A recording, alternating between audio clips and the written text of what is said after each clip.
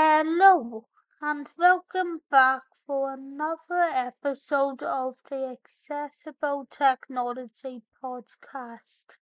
I'm your host, Steve Slough, and this is a podcast all about the everyday technologies that are accessible for disabled people, as well as covering what technologies are less accessible if you are someone with a disability, and it also covers how technology companies can continue making their technology even more accessible for disabled people, if that is something that you are also into. My interest in accessible technology comes largely from the fact that I am paralyzed from the neck down, which means that my only bit of movement is my head. For that reason, I use everyday technology by using a chopstick or a stylus in my mouth.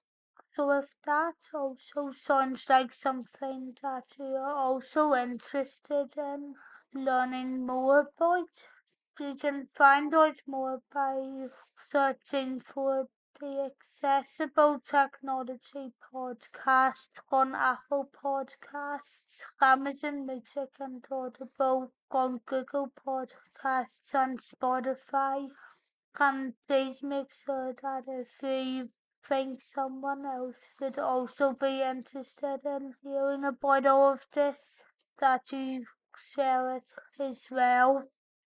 I plan on updating this podcast 3 times a week, which will hopefully mean that I can move on to more regular and more recent stories quite soon.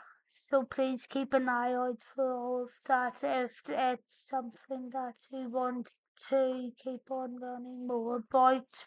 In this episode, I'm going to be reviewing the iPhone 13. And since this episode is covering pretty much the same details as were covered in the last episode, please let me just repeat some of the facts in case we didn't get to hear all of that. So, as mentioned in the last episode, Apple first announced the iPhone 13 during an Apple event on the 14th of September 2021. And it was also announced that the iPhone 13 would be available in 5 different colors, including red, blue, midnight, pink, and starlight. But also comes with cinematic mode, which lets you record videos in a style that would normally only be possible with cinema quality cameras. But now that I've given you all of these details, let me jump straight into the review. So the iPhone 13 was released by Apple in 2021, with all of its most up-to-date and advanced features being promoted at the forefront, coming with better durability, which is put front and center. The A15 Bionic chip, which gives you lightning fast functionality to when it comes to getting around the phone. The most advanced camera system that has been seen on any iPhone, and a much larger battery which will give you an hour or more compared to other earlier models, depending on what you are updating from. The iPhone 13 has been promoted as being the most powerful iPhone. For those of you who don't like the notch, It has been reduced in size, and the camera module now sits at a diagonal, adding in the A15 chip. This now adds extra speed for anyone who wants to use their phone as a computer, so it has something to help those who need speed for everything. As well as adding speed, the A15 Bionic chip also improves photo processing. Although the camera uses the same f1.6 aperture and 12 MP sensor that it always has, the new wide lens has sensor shift optical image stabilization, which, according to Apple, allows in 47% more light. Another camera update that has been added is the ultra-wide-angle camera with much improved low-light performance. It also shows highly impressive night mode photos. iPhone 13 also lets its users take advantage of Apple's advanced photography pipeline by letting you create preset rules for the camera to capture a style of photo while shooting. Some other camera features that are new on the iPhone 13 is the new cinematic mode, which filmmakers will no doubt find interesting. This allows you to track a subject who is important in your film, as well as tracking when they turn away, and can even be adjusted after recording.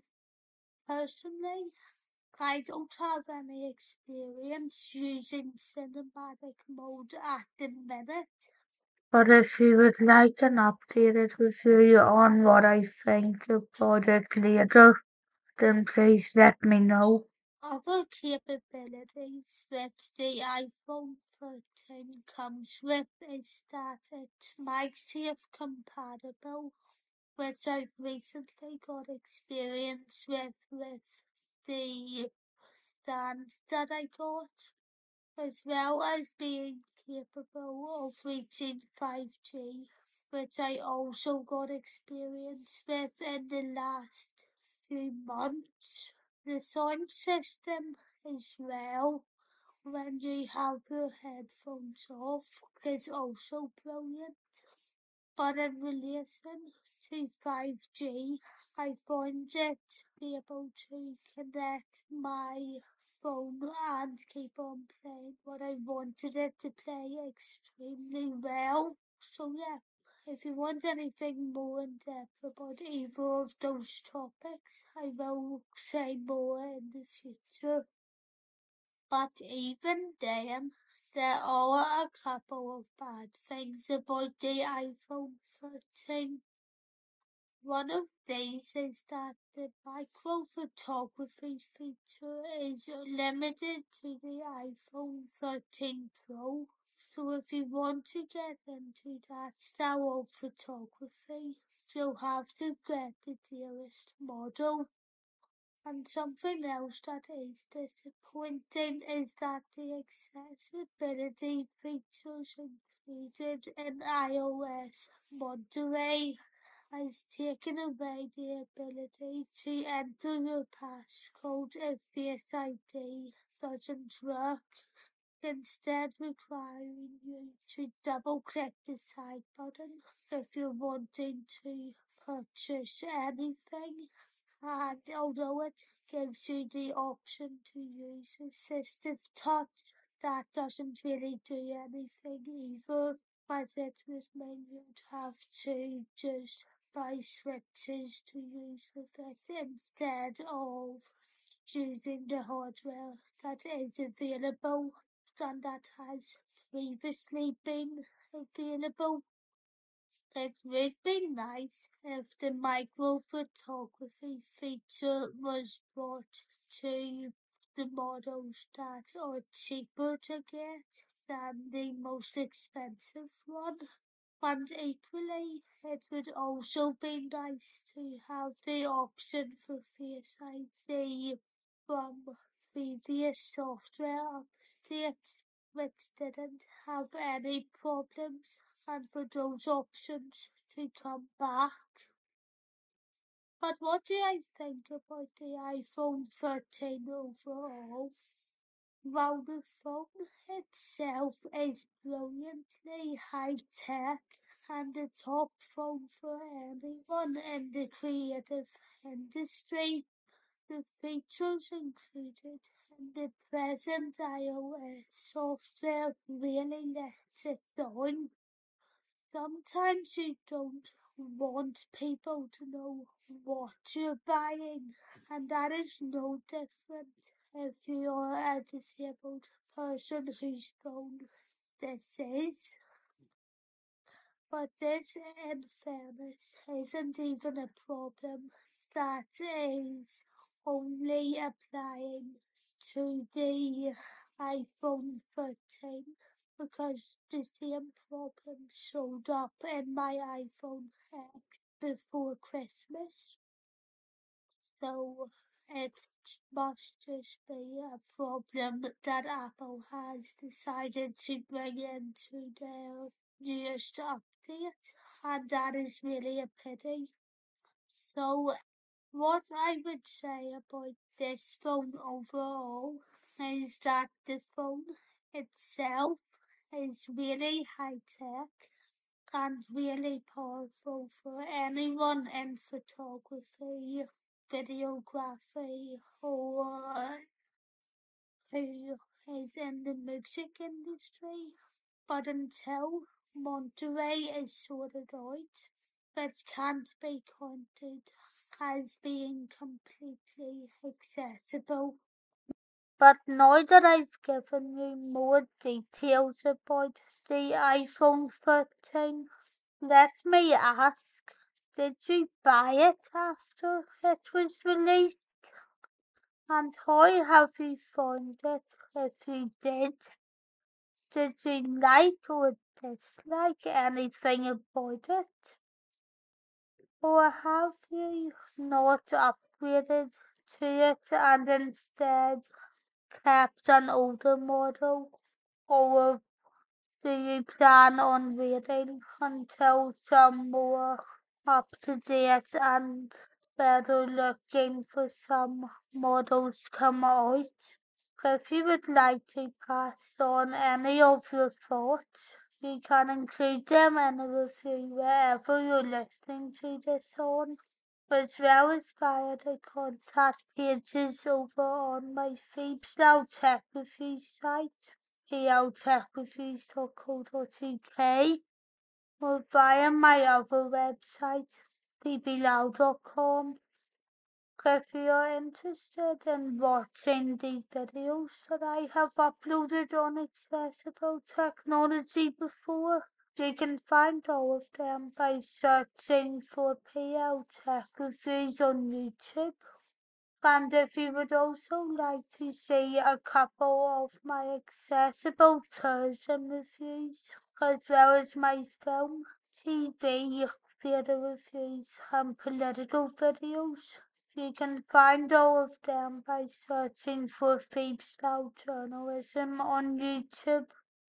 However, if you don't have any time to watch any videos similar to how you feel with this one, you can also find a podcast version of everything that I cover on Phoebe's Now Journalism by searching for the Phoebe's Now podcast on Apple Podcasts, Amazon Music and Audible, Google Podcasts, Spotify, and Radio Public.